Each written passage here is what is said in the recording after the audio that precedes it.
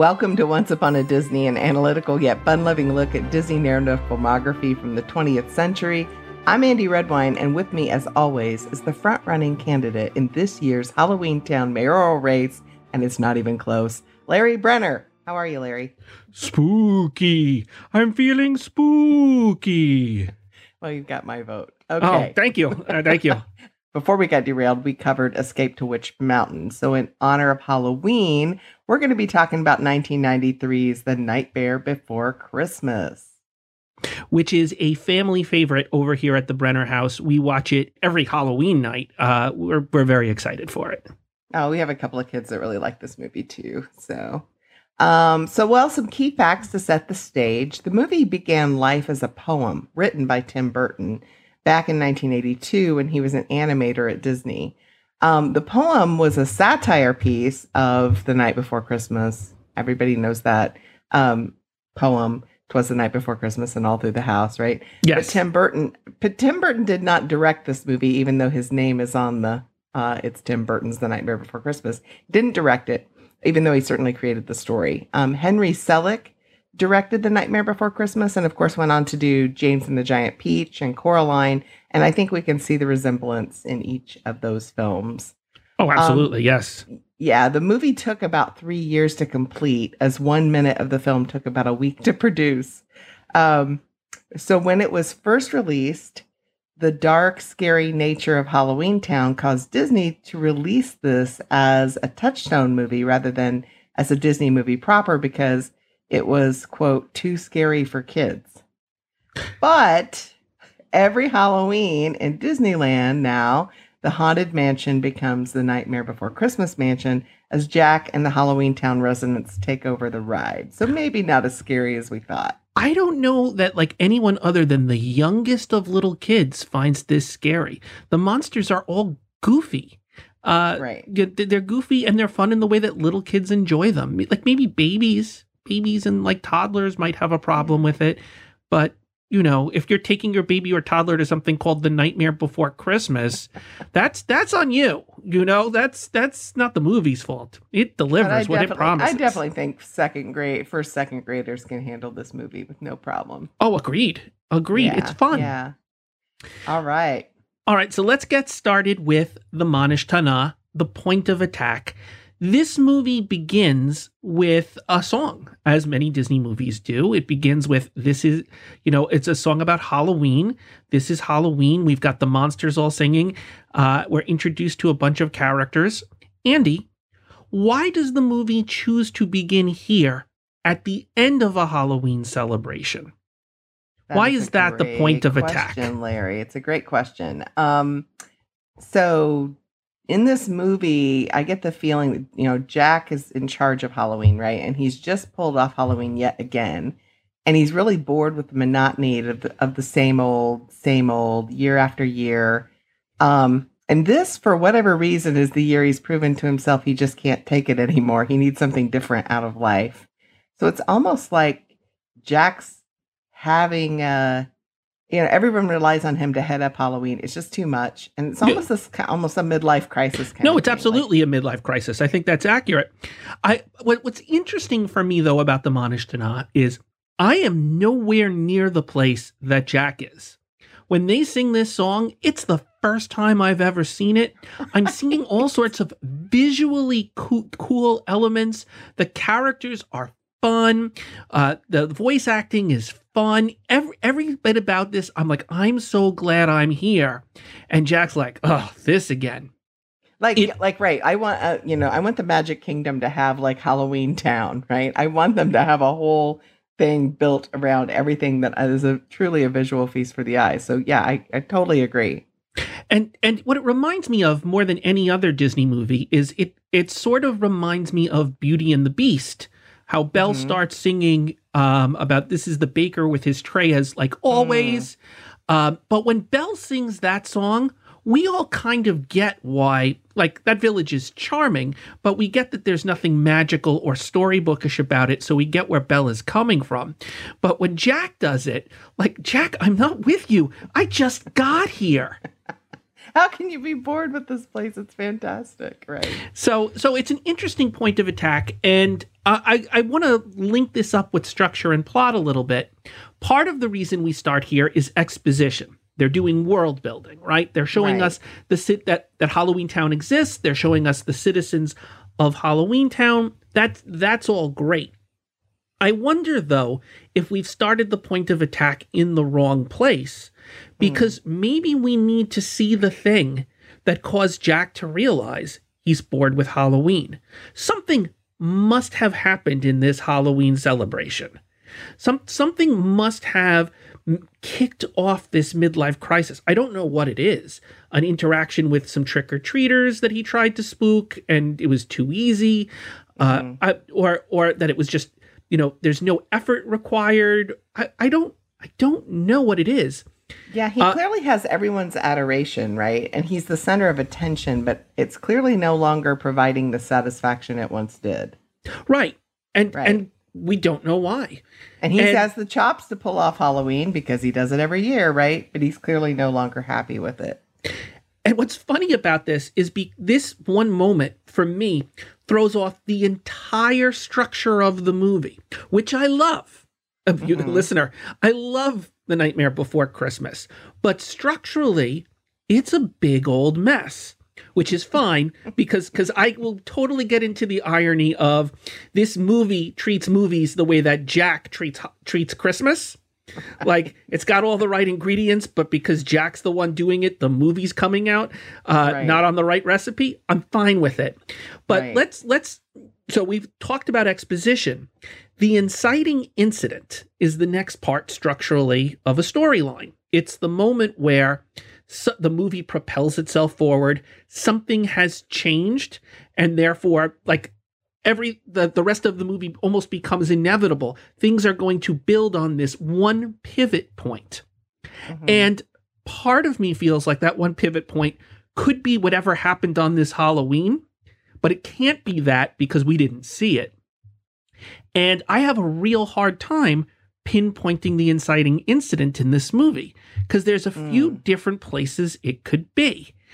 Andy, do you want to pick some? Yeah, well, pick one. Sure. I think the inciting incident is when Jack finds the door in the tree to Christmas Town. And I would say of all the potential answers we've got here, yours is the best. Yours is the winner, Andy. But did I get a prize? The prize is friendship. It's the prize is the friendship we made along the way. Excellent. So, no, but arguably that's the thing that changes everything forever. It's Jack going through the door to Christmas Town. Except he goes to Christmas Town, he comes back, and he spends some time digesting what he's learned in Christmas Town. And it isn't until later that the thing happens that'll actually start the movie. The alternate inciting incident is Jack saying, this Christmas thing, let's take it for ourselves. I bet I can do it better. Because that's really the thing that starts the action in the movie. You don't think that's like Act 2, the beginning of Act 2? Well, but usually the inciting incident leads us, right into Act 2. And I'm saying up until that point, the action doesn't feel inevitable. He went to Christmas Town, he came back, just like I went to Japan. And I came back from Japan, but I didn't, what starts my movie is when I say, oh, I'd be a great prime minister of Japan. Let's go back and I'll take it over. That's the movie. Right. What I'm left with, Andy, is usually in a movie, the inciting incident is brief. It's a quick little beat. You can easily identify it.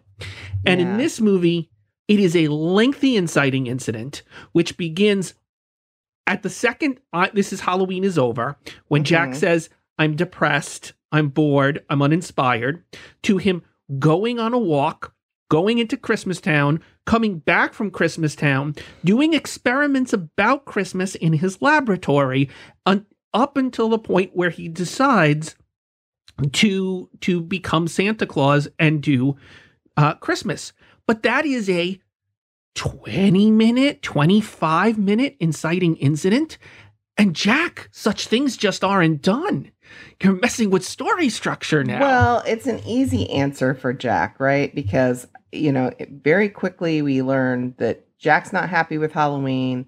Hey, there's this new world of Christmas. Now we get to explore that world. And Jack says, oh, this is what I've been looking for my whole life, right? This is the reason I didn't know this existed, and I need to bring this back. And if I could only do this, then my life will have my life will have the joy and satisfaction that I've been looking and craving. Oh my gosh, right? Andy.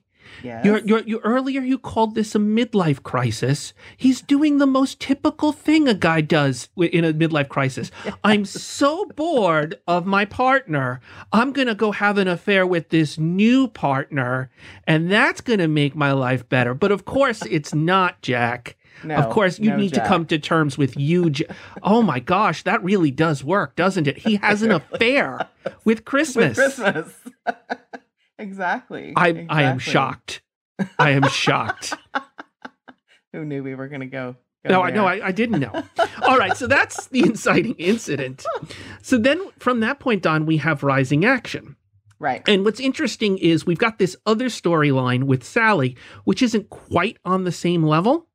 But Sally has a storyline. Definitely a solid B story. Definitely the solid B story, but yes. isn't flowing at the exact same beat points that Jack is. Once Jack discovers that he's interested in Christmas, he starts giving orders, asking people to do things to get ready for Christmas. Sally is trying to stop him. She tries talking to him. She tries releasing fog to keep the reindeer from going out. He's trying to slow him down. All of that his stuff. His role is not getting slowed, for sure. He sends Lock, Shock, and Barrel to kidnap Santa Claus. All sorts of stuff happens here. Mm-hmm. That's all rising action. And again, I have a problem with story structure, Andy, because what is the climax of this movie? Normally in a movie, the climax is the battle between good and evil. Not in all movies, but possibly this movie. It is where things are at their most tense, most exciting. It is usually the moment of the movie we've been waiting for everything to happen. Right. And what would you say the climax of this movie is? Well, I'm going to back up for just a second. I mean, I love the rising action, which is, Jack's this great explorer who's come from the far, reaches of the globe to is now explaining the elements of Christmas to the home folks, right? And they're trying to replicate those things, but they can only see Christmas from their point of view. But then we get this Oogie Boogie experience, and I think the climax is where Jack rescues Sally and Santa while defeating Oogie Boogie, and it frees Santa to save Christmas. Yes, I would agree with you that is, or at least that's what the movie wants us to think the climax is. Right. Our hero is fighting his villain. Things are at their highest point, except, Andy, it's not at its highest point because Christmas is not saved yet. Well, right? It's not even that. What I bought my ticket for was to see Jack ruin Christmas. And the Jack version of Christmas, where the presents are out of control, where the wreath starts eating people, where the snake wraps itself around the tree instead of like a toy train. That is, for me, the exciting part of the movie. That's where we have worlds colliding. That's where we have this mishmash of Christmas and Halloween. Mm-hmm. Jack then comes back to his hometown to fight Oogie Boogie, but that's not where the tension of this was. We wanted to see Jack mess up Christmas. He's already done it. We weren't really here to see him fight Oogie Boogie. Well, in a way, he's got to repair what he's broken. Sure. So if Jack is having a midlife crisis, he's flirted with Christmas is out of control, Halloween's out of control, and what he finds out is he really loved Halloween Town. He's got to set things right. And the way to do that, I think, is to rescue Sally and allow Santa to do his work as opposed to Jack taking over Santa's job. No, I'm sure I'm with you. I'm just saying, as an audience member, I am not worried that this movie is going to end with Santa Claus being killed by Oogie Boogie. Where I'm at, where things are at their most uncertain for me, where I'm like, oh my gosh, anything could happen. It's the Christmas ride. I got That cool. for me is where I'm like, oh my gosh, what is happening here? Right. It is incidentally where Jack has his near-death experience, right? Mhm. He's Sure. more in danger there than he is in the Oogie Boogie fight. Good call. He's blown out of the sky, and people start saying Jack is dead. That feels pretty climactic to me. Yeah, it does. You're right. So we're left with this sort of double beat climax, which we recently talked about in Toy Story. Right. But what I think is interesting is they do it in the wrong order. Again, we're messing with structure. In Toy Story, we defeat the bully character who's sort of like the villain of the piece, but isn't really the story, Sid. And then we have the big wild ride to get Woody and Buzz back where they belong. Mm-hmm. In this one, we have the big wild ride where Jack is not in his element and he's not where he belongs. And then we defeat this bully character, this villain character who the story isn't really about. And we'll talk about why the story is not about Oogie Boogie when we get to him a little bit later. It's just, once again, the story structure is not right. I still love it. And maybe part of this is, sure. Andy, if every week of this movie that you're shooting, you're getting about 30 seconds done. There's not a lot of opportunity to go back and revise and make sure that the structure is perfectly. You just gotta work with what you've got. Right. And I also kind of get this feeling, again, because of the way the movie's made, do you feel like there are these sequences of the movie that happen? It feels almost episodic in some of these ways, just a few minutes at a time.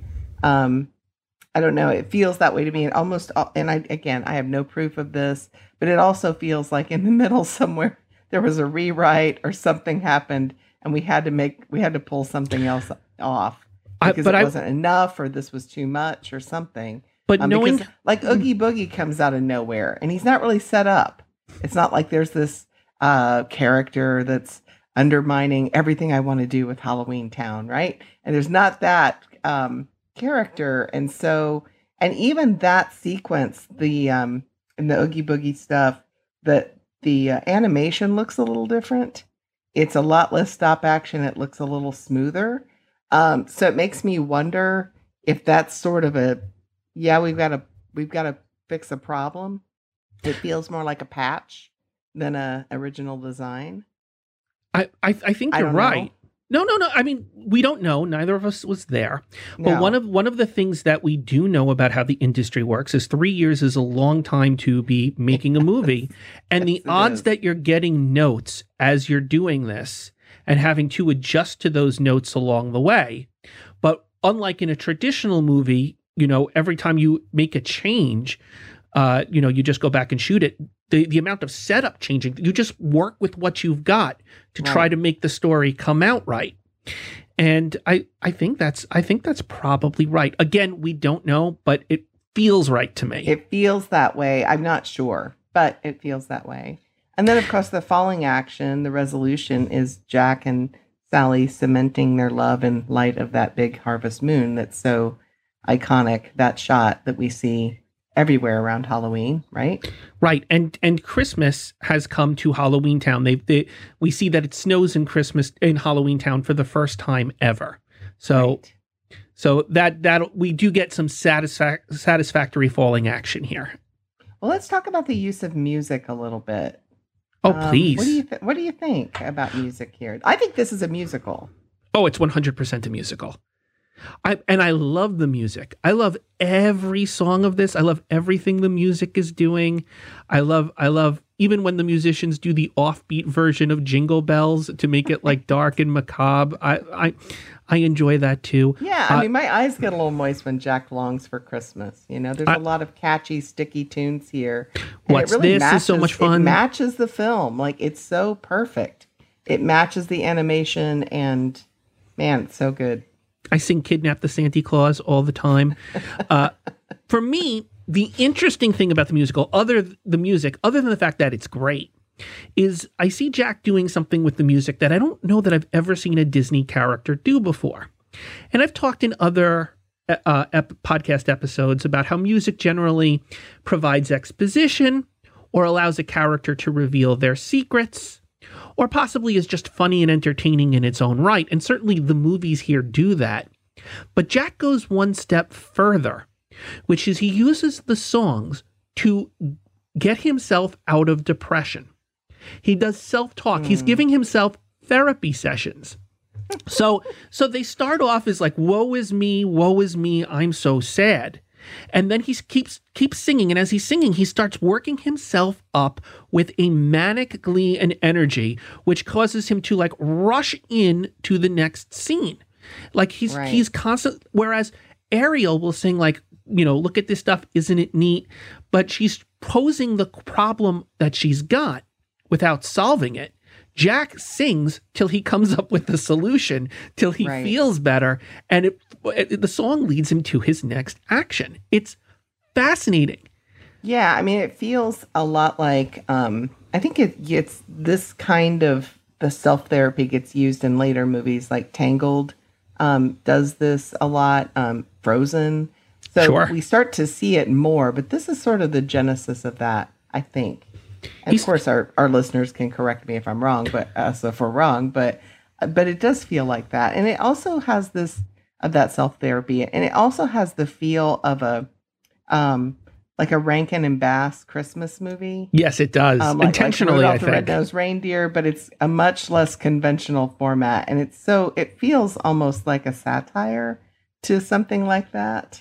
I mean, I definitely get Island of Misfit Toys sort of feels in this.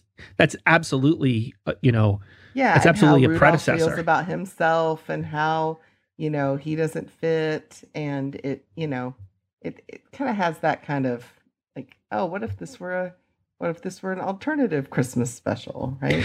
Yeah. I'm just saying in another movie, Jack would need somebody else to help him have his realizations. And he doesn't. He doesn't. Does it himself. I mean, even towards himself. In his moments of greatest despair, after the midnight ride has gone wrong and he's been blown up, his song begins with, "What have I done? What have I done?" And by the end, he's like, "Well, what the heck?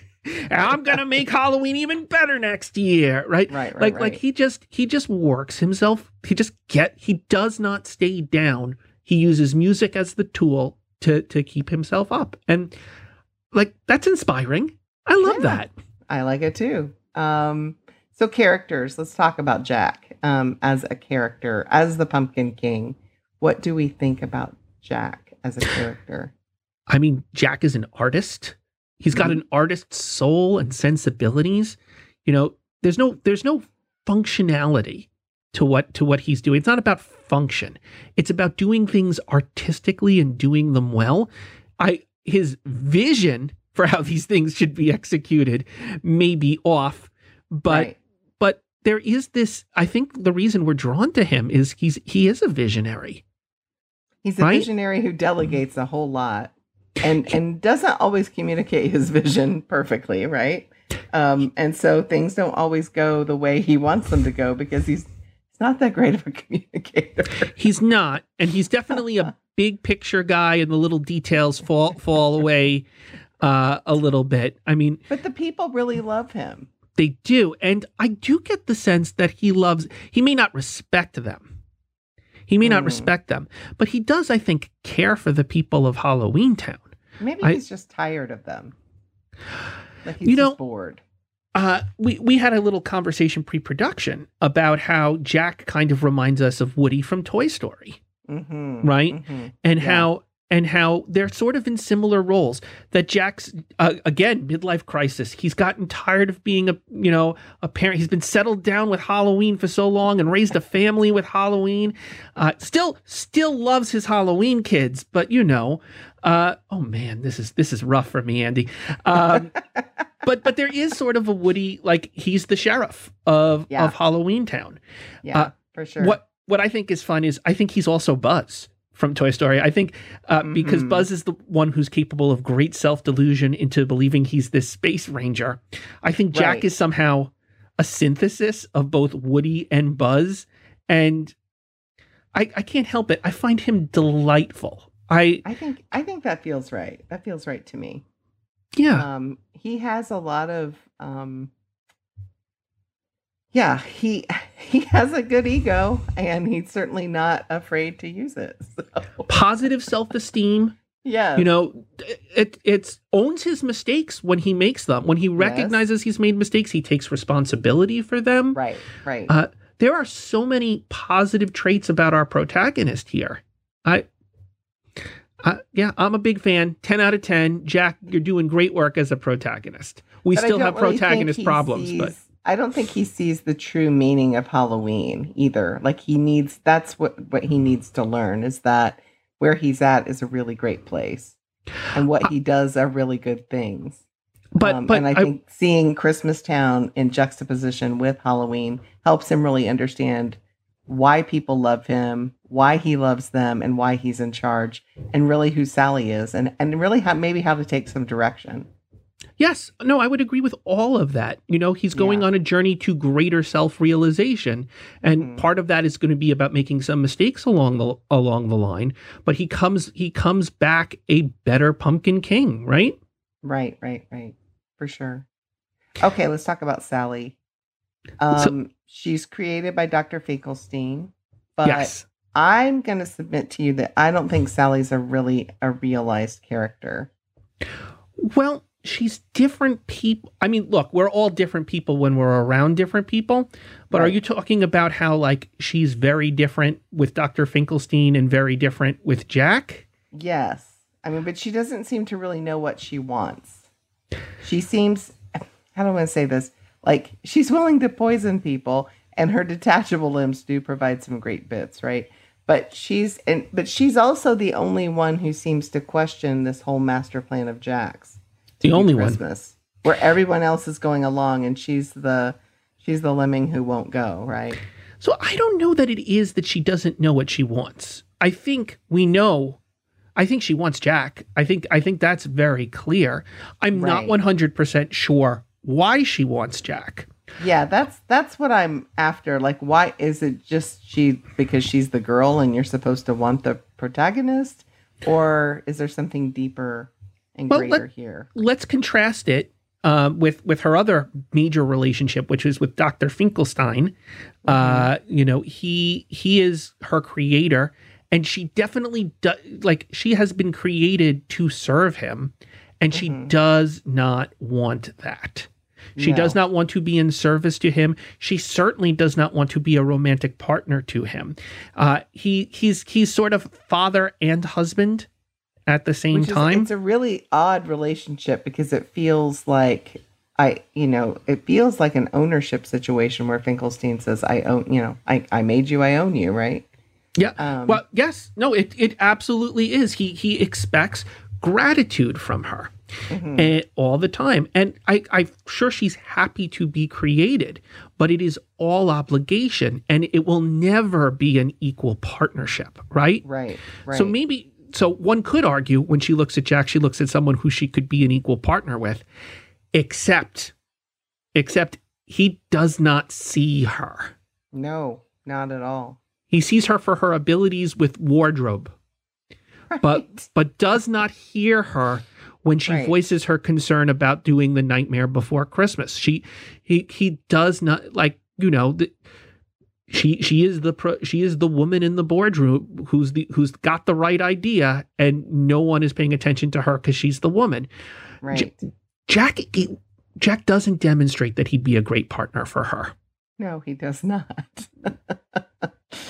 So, talking about Dr. Finkelstein, Finkelstein, like Frankenstein. Sorry, I always say that wrong. I read it and then I say it the wrong way. He really wants to keep Sally under his thumb, and she is as restless and curious as Jack is. So the two are similar in that way. But he's awful. He does help Jack, like I said, by pre-production, by giving him the soul robber, right? And he does help with the reindeer for the sleigh. So he's a good character. He's a great character, because he's not all bad or all good, but he's awfully bad, right? Well, I mean, so let's actually divide this up a little bit. I don't think he's a good person at all. Right. Just because he's helping Jack just means he's a good employee. It doesn't speak to his ability as his humanity. Right. What I get from Dr. Finkelstein the most is the idea that he's full of self-pity. We do see that he's in the wheelchair. We don't quite know why he's in the chair, but he's constantly like manipulating Sally, and it's not working, by the way, by trying to make her feel bad for him. That's what it's all about. It's like, you want me to starve, Sally? You tried to poison me 3 times this month, Sally. Like he's constantly pushing guilt and obligation on her. Right. And I feel no sympathy for him whatsoever. I understand why she wants to get away. And it's also interesting, like, I don't know, and I don't want to go too far into this because it's yucky, whether he sees Sally as an ungrateful daughter, which is infinitely what I'd prefer, or if he's made her to be the bride of Finkelstein, right? It feels more like an ungrateful daughter to me in the movie. I prefer that interpretation because the other one is far yuckier. Yeah, let's keep it there. So Zero, he's the Halloween Town version of Rudolph. Right? He is, and barely a character. That he's a dog, and he's a very good boy. He is a very good boy. I don't know that I have much to say about him except watching Jack. One of the great screenwriting tricks that I've learned is if you're worried that your audience won't care about your protagonist, give them a dog and have them play with a dog. And that is enough to let you know, if a dog loves someone, then we can be okay with this person as our protagonist. It is the greatest magic trick you can ever have as a writer. Super fun. It's hard to hate someone who loves his dog. Yeah, there are moments. It just is. There are moments for Zero that are comic relief, and he does save the day, and he has these little moments, as you say, where he loves Jack, and so we can love Jack, right? And it's maybe the purest love that we see in Halloween Town. Yeah, for sure. I mean, he loves his human, his skeleton. He loves his skeleton. His former human, right? Yes. There you go. There you go. Okay, the mayor of Halloween Town. Oh boy. Well, here we go, Andy. So the mayor of Halloween Town, I do not understand him. Okay, I'm going to go out on a limb and say he doesn't need to be in this movie. Or if he does, not as he is. Visually, he's amazing, right? Yes, he's two-faced. So I think he could be more two-faced in his actions to match his character. I always wondered why he was a character, because if Jack's the one in charge of Halloween, why is he the mayor? Why isn't Jack the mayor? Jack the mayor? Why isn't the Pumpkin King the mayor? It's just kind of a weird. I mean, what I end up with is there's this separation of church and state in Halloween Town, which don't even get me started on it. And that Jack is the spiritual leader of Halloween Town and maybe the true authority, but the mayor is the one who makes the trains run on time. I don't know. But the mayor has delegated this whole Halloween experience to Jack, which he then participates in, but he's got a lot riding on Jack's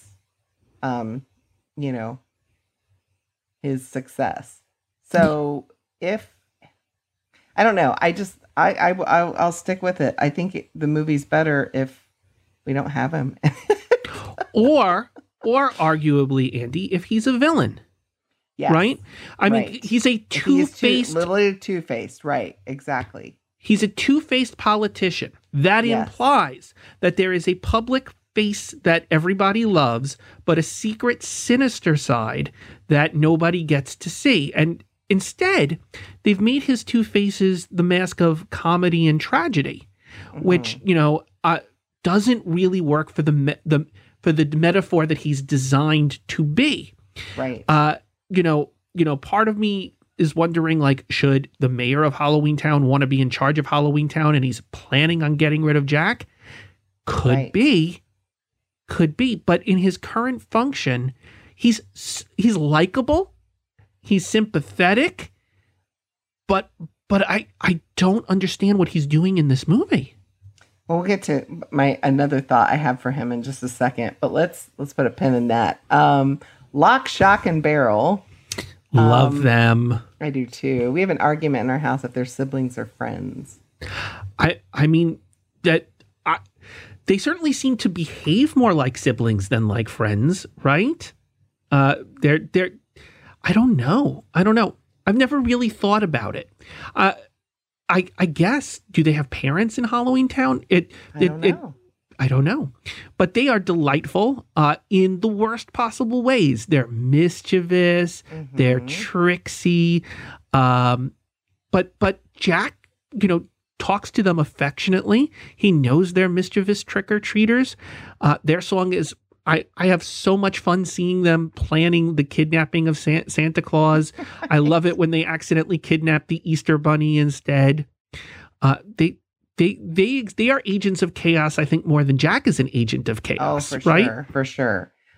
Just thinking about this from a screenwriting perspective, I do like Lock, Shock, and Barrel a lot more than, say, Huey, Dewey, and Louie.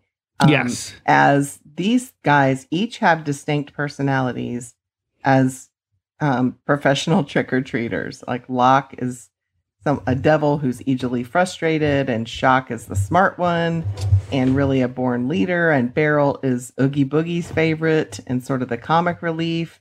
And so instead of just three entities running around finishing each other's sentences, we have three entities running around, but they're together, but they each have separate personalities that add to the story. And unlike Huey, Dewey, and Louie, they visually are very different, and that adds something to it too. I agree. They're a fun little trio in a way in which old school Huey, Dewey, and Louie, I never understood what we're getting out of them being triplets. Here I get it. Right. Let's talk about Oogie Boogie for a second. I honestly thought the first time I watched this was that there was going to be this big Scooby-Doo reveal where, well, that's not Oogie Boogie. It's old Dr. Finkelstein, or it's the mayor of Halloween Town, or, it's somebody underneath the costume. I mean, he is wearing a mask. Right? It does look like he's wearing a mask. That's the convention of mask wearing, is when you have a mask, it gets revealed, it gets pulled off, and you get revealed as something else. Right. So Oogie Boogie, arguably, he's meant to be a parallel to Jack, a dark version of Jack, whereas Jack is the version of Halloween that maybe likes children. Oogie Boogie is a darker version of Halloween where things are actually really dangerous and bump in the night. I guess. He really comes out of nowhere. Like, he's not set up or anything, and there are perfect vehicles to set him up. The mayor could be Oogie Boogie, right? Could absolutely. So we have two vehicles that are set up, and I think that's a missed opportunity for a great payoff. His actual reveal is he's made of bugs. And I don't know that I mean, go for the gross out. That's a rule in horror. And so I guess you can go with that. But yeah, he just is what he is. And honestly, his song is fun. I enjoy the whole battle with him and Santa Claus. But as a villain, he's not particularly interesting to me. And I want to come back to Oogie Boogie a little bit later in this. But he doesn't quite work. If the mayor was two-faced, one of his faces could be the public side of I'll pull the pen out now. The public side of being the mayor, right? And then his dark, sinister side could be Oogie Boogie. Could be. And that would be nice. How great would it be, maybe, Andy, if in Halloween Town, even the people in Halloween Town don't believe in the boogeyman? Right? Like, he's a legend even in Halloween Town. And Jack was saying, oh, there's no Oogie Boogie. And of course, the Oogie Boogie's actually the mayor. Oh, that would be something. That would be fun. That would be a lot of fun, right? Right. Well, I guess what we're talking about here is really Oogie Boogie doesn't do enough, and we'll talk. Doesn't do enough. Yeah, we'll come back to it. Yeah. So Santa Claus or Sandy Claus, right? His mere presence really heightens the tension. If we all know that Santa can't deliver presents on Christmas Eve, life is going to be a disaster.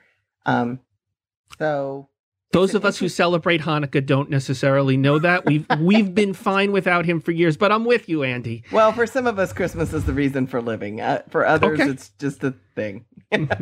You will never know the joys of Hanukkah land.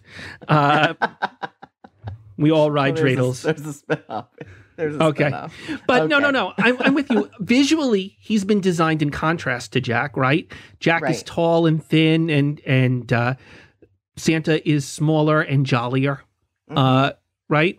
There's something there. But disposition-wise, this is the grumpiest version of Santa Claus I think I've ever seen. Well, I mean, he's been derailed. I mean, his whole reason for living, his whole purpose has been derailed. And this is the worst day of his life. Has never grown tired of being Santa Claus in the way that Jack has grown tired of being the Pumpkin King, right?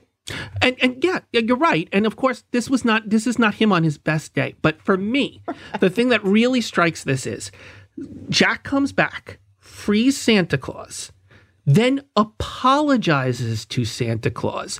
And Santa Claus does not accept Jack's apology. He says, you better be sorry. You really screwed this up. I'm gonna put things right, but you idiot. And like he's still and I respect. Which is kind of awesome because we don't expect Santa to have I mean, it's another indication of this movie turning things on its head, right? We always expect Santa to be forgiving, but what if he wasn't? I expected Santa to say to Jack, now I've lost so much time on Christmas. The only way to do it is if I have some help. Jack, will you help me? Nope. Santa's like, you've made enough of a mess out of this. I'll fix it. I don't need your help. Right. Stay in your lane, Jack. Don't you want to ride with the big dogs? And he's so grumpy and surly. He's so great. Yes, it's a nice reveal. I agree. Okay, protagonist problems. Who is the protagonist of this movie, Larry? Well, it's definitely Jack. It's Jack's story. Jack is driving the action. And I enjoy him as a protagonist very much. But there's this thing that happens in the movie that's a little tricky, which is I'm not in sync with Jack's choices. There comes a certain point in the movie where we're outside of Jack and we're seeing Jack through Sally's eyes. Right? Once he's decided, we're with Jack as he's trying to explore Christmas, but at the point where he says, now I'm going to take over Christmas, suddenly we're seeing everything through Sally's perspective because she's the one who knows things are going to get wrong. She gets a vision of Christmas burning, she sees things happening in disaster, and it sort of makes us connect to her rather than to him. But I would still say he's the primary protagonist of the movie. Mm-hmm. That works for me. I agree with you. There is a shift where Sally almost starts fulfilling the protagonist role. At times. I mean, so you could make an argument she's the deuteragonist. Yeah. So, but Andy, who's the antagonist of this movie? Who does the movie want us to think is the antagonist? I think they want us to think it's Oogie Boogie. But it's not Oogie Boogie. No. Why is it not Oogie Boogie? It's not Oogie Boogie. Okay, this is me. Answer your own question. No, I'll go into my rant here. All right, please. Here's the problem with Oogie Boogie. Your antagonist needs to, number one, have a strong relationship with his protagonist, right? Oogie Boogie isn't up to anything. He never leaves the house. We don't see him the first half of the movie. Lock, Shock, and Barrel dump Santa Claus down into Oogie's lair, and that's when Oogie starts torturing Santa Claus, but that has nothing to do with Jack. Whoever they threw down there, he was going to torture. Oogie isn't out to replace Jack. He's not out to destroy Jack. He has no investment in this Nightmare Before Christmas. He doesn't seem to be afraid of Jack in particular. There's no conflict with Jack. There's no conflict. He didn't do anything wrong. I mean, he does. He does. Torturing Santa is bad. Right. But in terms of the rules of engagement with your protagonist, Oogie is not on a line headed straight for it. He's not coming at Jack. And you need to do that to be the antagonist is the person who opposes the protagonist. Mm-hmm. And Oogie doesn't. He doesn't do any of that work. Now, in Andy's earlier pitch of maybe the mayor being Oogie Boogie, right. There's a way of making all of this work and making Oogie the good villain. Do you want to? I was just gonna say that. I mean, there is a way to pay this off and set up a conflict with the mayor, and then really then we meet Oogie Boogie and we realize he's been fighting the mayor the whole time. I mean, that would be interesting. Or even setting up a conflict with, say, Finkelstein, right? And then we find out that Oogie Boogie is really Dr. Finkelstein. I mean, there are ways to do this, and it's like this antagonist comes out of nowhere. And it's like, what is this all about?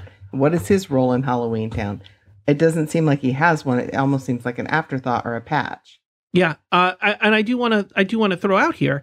I think the mayor is a much better person for this than Dr. Finkelstein would be. Mm-hmm. But specifically, you redo the mayor a little bit, like he's Iago from Othello. And like he sees Jack is depressed and he's like, "Oh, Jack, why don't you walk into the forest and have the mayor lead Jack to Christmas Town?" Yeah. Whisper, and then Jack comes back and goes, "It was marvelous." And then have the mayor be like, "It's just such a shame we can't do Christmas." And give Jack the idea, set Jack up to be destroyed so that Oogie Boogie can take over Halloween once and for all. That would be something. Well, it would definitely ratchet up the tension, right? Yes. But it isn't happening here, and he's not the antagonist of the movie. Honestly, the antagonist of the movie is Sally. If you're going from the perspective of who's trying to stop Jack from getting what he wants, it's Sally, because Sally's trying to stop him from going on the sleigh ride. Right. I want to throw out my proposal, though, Andy. I think we can throw out your proposal. Do it. I think we can do better than either of these. I want the antagonist of this movie to be Santa Claus. I want a fight between Halloween and Christmas. I don't want Santa out of the way. I want them both up in sleighs with reindeer doing an aerial dog fight where and then Santa Claus pulls out like a candy cane and then Jack pulls out his version of a candy cane and they do a sword fight at dawn. Let us make Santa Claus is like, "Someone's trying to take over Christmas? Not on my watch." And he's like, "I don't need the naughty or nice list. I know naughty when I see it." Give me a Santa Claus who kicks butt, and all of a sudden, Jack is like, "Oh no, Santa's coming for me." I think that would have been so great. Right. I still love what we got. I still love the movie we got. I'm still so grateful for the movie we got. Oh, 100%. But that would be so fun. It would be so fun.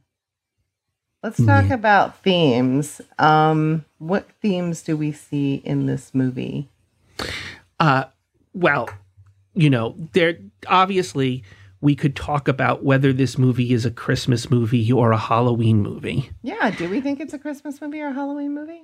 Well, see, I asked that question, but it's I have a secret trick answer to that, which is it's neither. And why don't you share it with our audience? It's neither. Well, all right. So I don't think it's a Christmas movie, and I don't think it's a Halloween movie. This movie is the perfect Easter movie, and I'm not being like a snide jerk when I say this. I really do believe it's an Easter movie. If we strip all of the character stuff from it. I'm taking out names. This is the story of a man who is a spiritual leader in his community. He's a little distraught. He goes out into the wilderness, and out in the wilderness, he has a vision. a vision of this place filled with pure love. And he comes back to his community and he tries to talk to his community. And as much as he wants to give the message to them, they're just not getting the message. He needs to take more active. He gets a bunch of them on board with him, but none of them completely gets it. He goes out to deliver the message and he is betrayed. He is destroyed delivering this message. He falls down into the arms of an angel and is resurrected, returns to his community, saves some people, and finally, the idea of pure love comes to his community, and now they all get it. That, Andy, is Easter. Am I wrong? You're not wrong. You're not again, wrong. No, Jewish. It's perfect. Yeah. My knowledge of Easter comes secondhand. I mean, you did a great job. Okay. You hit the high points. Some key points to this, just so you see them next time, listener. When Jack falls out of the sky, he falls directly into the arms of Mary, a statue of Mary, the Virgin Mary. Mm-hmm. And I can't help but see Sally as Mary Magdalene, right? Yeah, she's the one who's like, sure. Jack, if you keep going in this way, you'll meet disaster. And he's like, but I have to. I must drink of this cup. Right. Yeah. She's the only one who sees the man, and everybody else sees the leader. I think you're spot on. I mean, I was going to say adventure or breaking with tradition were the themes of this movie, but I mean, if you want to call it an Easter movie, I mean, you made your case. Rebirth and redemption. Even at the beginning of the movie, we see him burn himself alive as the Pumpkin King and be reborn. Jack is all about rebirth and spiritual growth. And really, that's what midlife is, right? It's almost the second adolescence. And so you see this kind of like, what am I doing here? What is my purpose? I thought it was going to be this, but boy, this life didn't really give me what I thought it was going to give me. I need this instead. And so, yeah, that's how I feel about this movie. No, I think that's completely accurate. Viewing it as like a man having a midlife crisis, I think really opened my eyes. That idea of I agree. Yeah. All right, time for a pitch. What will we do with this material? What would you do, Larry? Okay, well, so I did this with my Disney D&D group that I play with on Friday nights. But my sequel to A Nightmare Before Christmas is Jack finds a door to Storybook Land. And he comes into the story of Cinderella and decides that he can do a better job than the fairy godmother can. He gets the robe, he gets the wand, he goes to help Cinderella, and when he casts his spell, he goes bippity, boppity, boo. And the pumpkin, as in Cinderella, comes out of the ground, but it's turned into like a demonic sort of jack-o'-lantern carriage. And like everything that he does, he gives Cinderella a goth look. She's wearing a dark black dress, really pale white makeup, and like black eyeliner, and everything is very Halloween-y. She goes to the ball, and like everything that she brings with her starts tormenting the stepsisters and the other guests at the ball. And we call my pitch, Andy, The Nightmare Before Princess. I love it. I love it too. That's fantastic. All right, you want to hear my pitch? Yes. Okay. So Sally knows that she wants to be Jack or the Pumpkin King's sweetheart, right? But she doesn't really know what it means after this big moment with the moon. You have the, your love moment. She doesn't really know what it means to love someone since she's only really had Dr. Finkelstein. Say it right. Finkelstein is a model, and he's really used her and kind of kept her under his thumb, right? So she and Jack have this big fight, and she runs away, and she runs away to the forest, and she finds a tree with a Valentine, and she opens that door and discovers Valentine Town in the same way that Jack finds Christmas Town, right? And she starts taking tricks from Cupid and others who are, rather love struck in Valentine Town. And in the end, she discovers that love isn't something you buy, it's someone you are. And so I love that. instead of pursuing a relationship first, like she does in this movie, she's all about, I have to be Jack, Jack, Jack, Jack, right? She learns to love herself before anyone else. And my youngest son would absolutely love this pitch, Andy. His big complaint about this movie was he wanted to see all the worlds. And you're giving him another one. You're giving him Valentine's Day World, which I think is a smart pull of the worlds. I think we got the two most visually interesting in this movie, but I think you've picked a clear winner for third. In yours. I think it would be fun if there was a chase between all these worlds too. Like, maybe Jack's trying to find her and he's opening up different doors. He's like, where is she? Where is she? He had this big fight and he's going into different worlds going, no, she's not in here. That's not her. But then he gets foiled and, then she can't find her way back to him. And I think it would be really fun. It's a great set piece to play with. Yes. I agree. I think we'd all enjoy that. Yeah, well, friends, if you like what you're hearing, will you do us a favor and share this podcast with another Disney or classic movie fan? We would really love that. Larry, what are we doing next week? Next week, we are doing, believe it or not, The Watcher in the Woods. Ooh. I can't recommend this movie. I've never seen it. Neither of us have ever seen it, but it is a frequently requested episode, so we're going to do it. By the overwhelming majority of people have asked us to do this movie, including my wife. So I can't encourage you to watch it. I can't encourage you to not watch it. Just don't blame us. Just don't blame us. It could be great. If you want to find the movie, it's a little tough to find. You can get it. Disney.com sells the DVD for the cheapest price I've found. And then also you can look for it on Netflix. But I hear you want to look at the DVD because there's a weird ending to it. Oh, gosh. There was an ending that was created, but then they scrapped that ending and then went with another ending. But the original ending, I guess, is just gold. I'm so scared right now. Well, both of us are going in blind, so this should be a fun experiment in Disney horror for sure. Yes. So please check out our Once Upon a Disney Facebook page. You can tweet us at Andy Redwine or at Larry Brenner 6. And thanks to those of you who are doing that. And you can drop us a line in our mailbag at onceuponadisneypodcast@gmail.com. So until next time, friends, see you real soon. See you real soon.